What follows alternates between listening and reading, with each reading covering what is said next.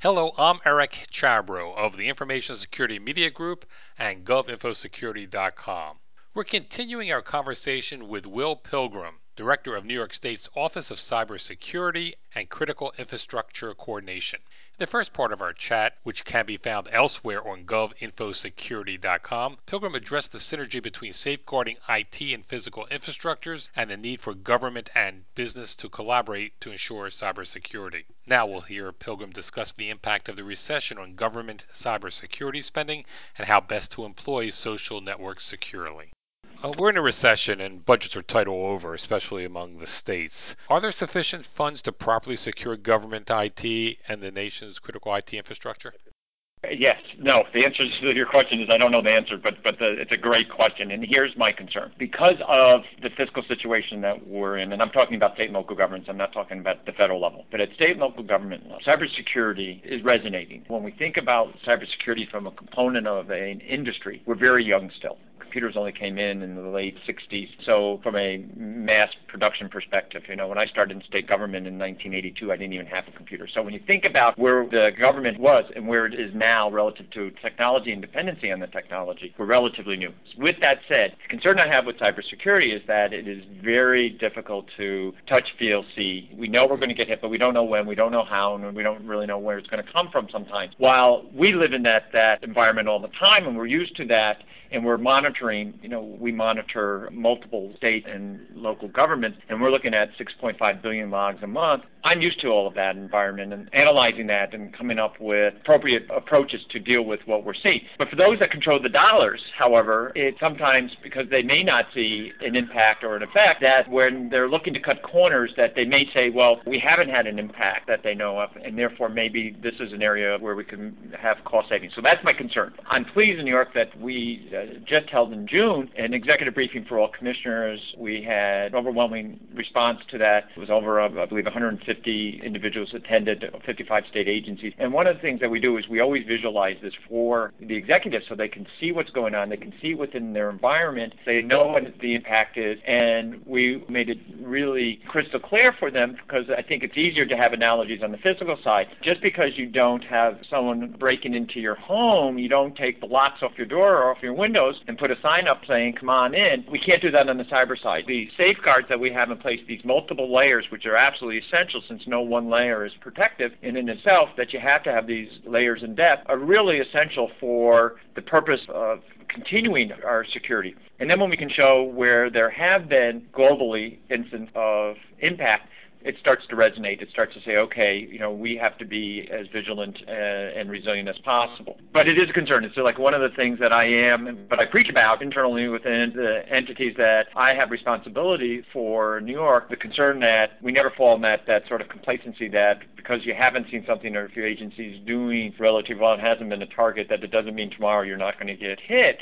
And I'm very fortunate that the governor has been incredibly supportive of this issue and a real leader on cybersecurity front that gives me that flexibility to continue to move that forward, even in the fiscal climate that we face today. There's a lot of things we can do that are not very expensive. While you always hear the excuse, well, it's going to cost too much money. A lot of this is about management, not about technology. A lot of this is about how we think and how we act that costs almost nothing for us to implement. While, yes, there are fiscal issues, I'm also out there saying there are a lot of things you can do. For example, meet monthly with your information security officer, meet monthly with your chief information officer. Sit down and ask the following questions. What's going on in my environment? What data do we have? Who has access to that data, especially if it's personal, private, and sensitive data? How do they have access to it? How can it be transmitted? How can it be transported? And how is it stored at rest?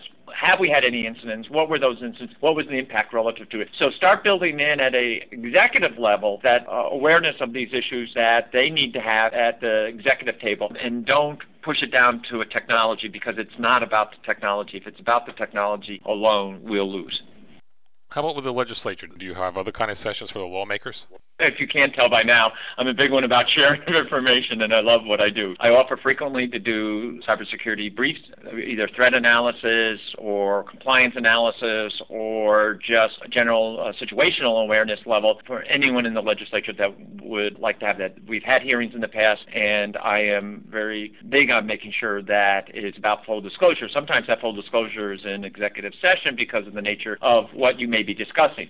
But generally, I think we overclassify stuff. We tend to overestimate the impact of some information being out there. I think that there's appropriate stuff that should not be out in the public domain per se, that you don't want to get into the bad guys' hands, but there's, from a legislative perspective, they should know everything, and I'm actually proactive in ensuring that we provide that information to them whenever they want it in the format that they would like to have it. And I try very diligently to make sure that it is in plain English, that it is in visually understandable components, because again, when you start talking about Java obfuscation and SQL injects, eyes can roll very quickly and understandably. What I say is, no, let's put it in a way that people can understand, including myself. And that means showing them what it is to take over a system. Let's show them visually how we can take over a system, what that means, and what are the impacts relative to that.